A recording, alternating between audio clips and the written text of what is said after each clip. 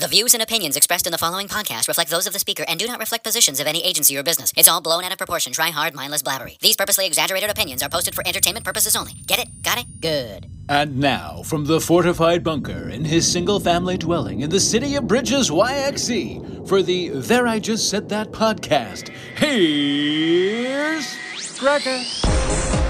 How come women always ask after you fart, do you have to go to the bathroom? Ugh. Or is that just the women in my life? It's Gregor, There I Just Said That, the podcast. Oh, my wife's going to be so mad at my impression of her there. That's not what I sound like, she'll say. Honestly, I grew up, and my mom always used to say that. Now my wife, yes, I fart lots. I'm a dad, okay? I like beans and cheese, but why do you say that? In fact, no, I don't. I don't have to go to the bathroom. If I did, I would go to the bathroom. Not every fart necessitates a trip to the bathroom. If a poop's a-coming, yeah, I'll go handle it. But, mommy, wow, I'm a big kid now. That's what I'm saying, okay? Oh, that's a good laugh. I bet you didn't think you were going to hear about poops and farts right out of the chute here for episode 64. And you probably didn't think you were going to hear about this either. I didn't think I was going to hear about this. I would quantify this by saying I consider myself to be pretty lucky. I've suffered some loss in life, but for the most part, very healthy family, friends, which isn't to say that I haven't lost people that I know and care about to suicide. I've known people that were like murdered and to disease, but I feel very blessed. I recently found out, though, that I have to say F cancer. A really great friend from childhood, I found out, has like stage 4, like very serious cancer. And it just had me like reflecting a lot on my life because I grew up in Rundle, in Calgary, northeast Calgary, and our street was amazing. We had the best neighbors. It was a great block. There was we'd have these huge Christmas parties at our house.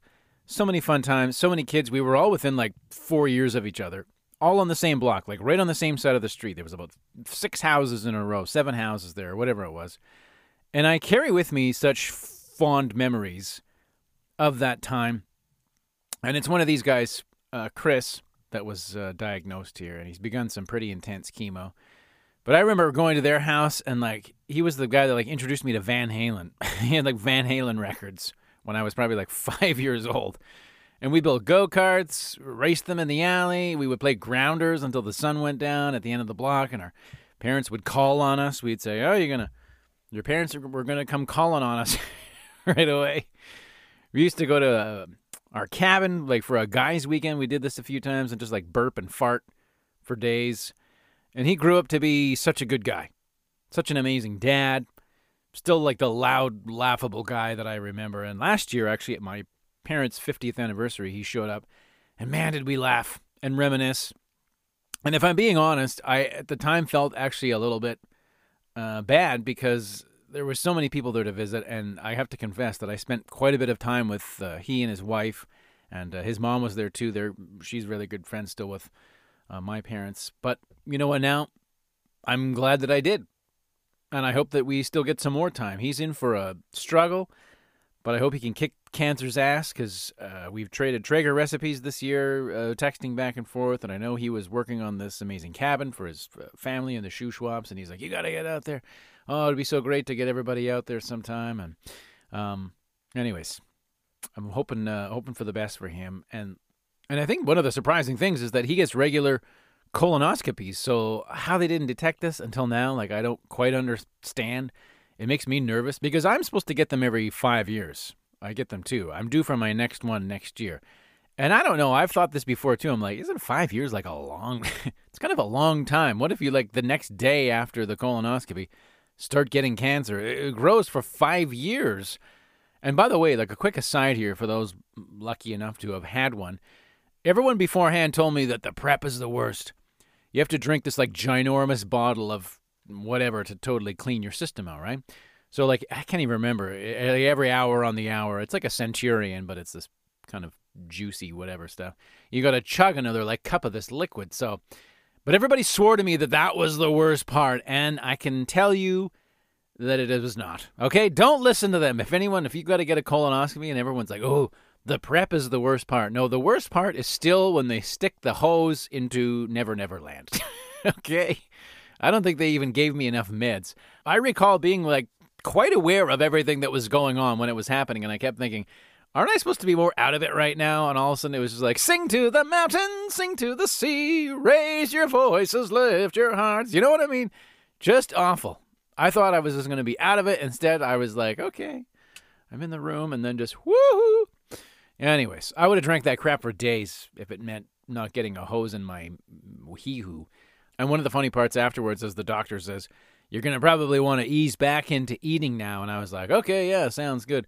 Not telling him that I had ribs on the Traeger.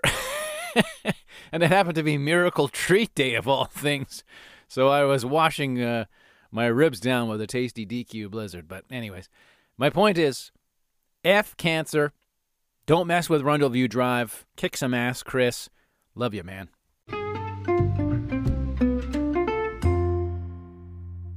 Of course, I'll finish off the episode with a little rant here. Rant time. And I hate talking about the weather, but can everyone calm down about the snow that we had? I love how everyone was just up in arms over that last little spring snowstorm last week, as if you had big plans. It's Saskatchewan. Even if it was nice, it was going to be too windy to golf. The ground would still be all mucky and wet. Like, what were you going to do that the snow really put a sour note on your plans? Huh, tough guy? Everybody's like, can't believe this weather. Can't believe it. Like, what were you going to do? Okay, we're in that. It's not winter anymore, but it's not quite spring yet zone. It's not like the snow ruined your river float.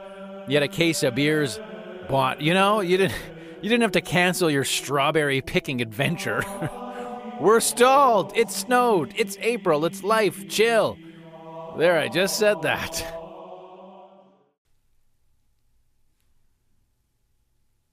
Okay, time to go now. That's the end of the episode.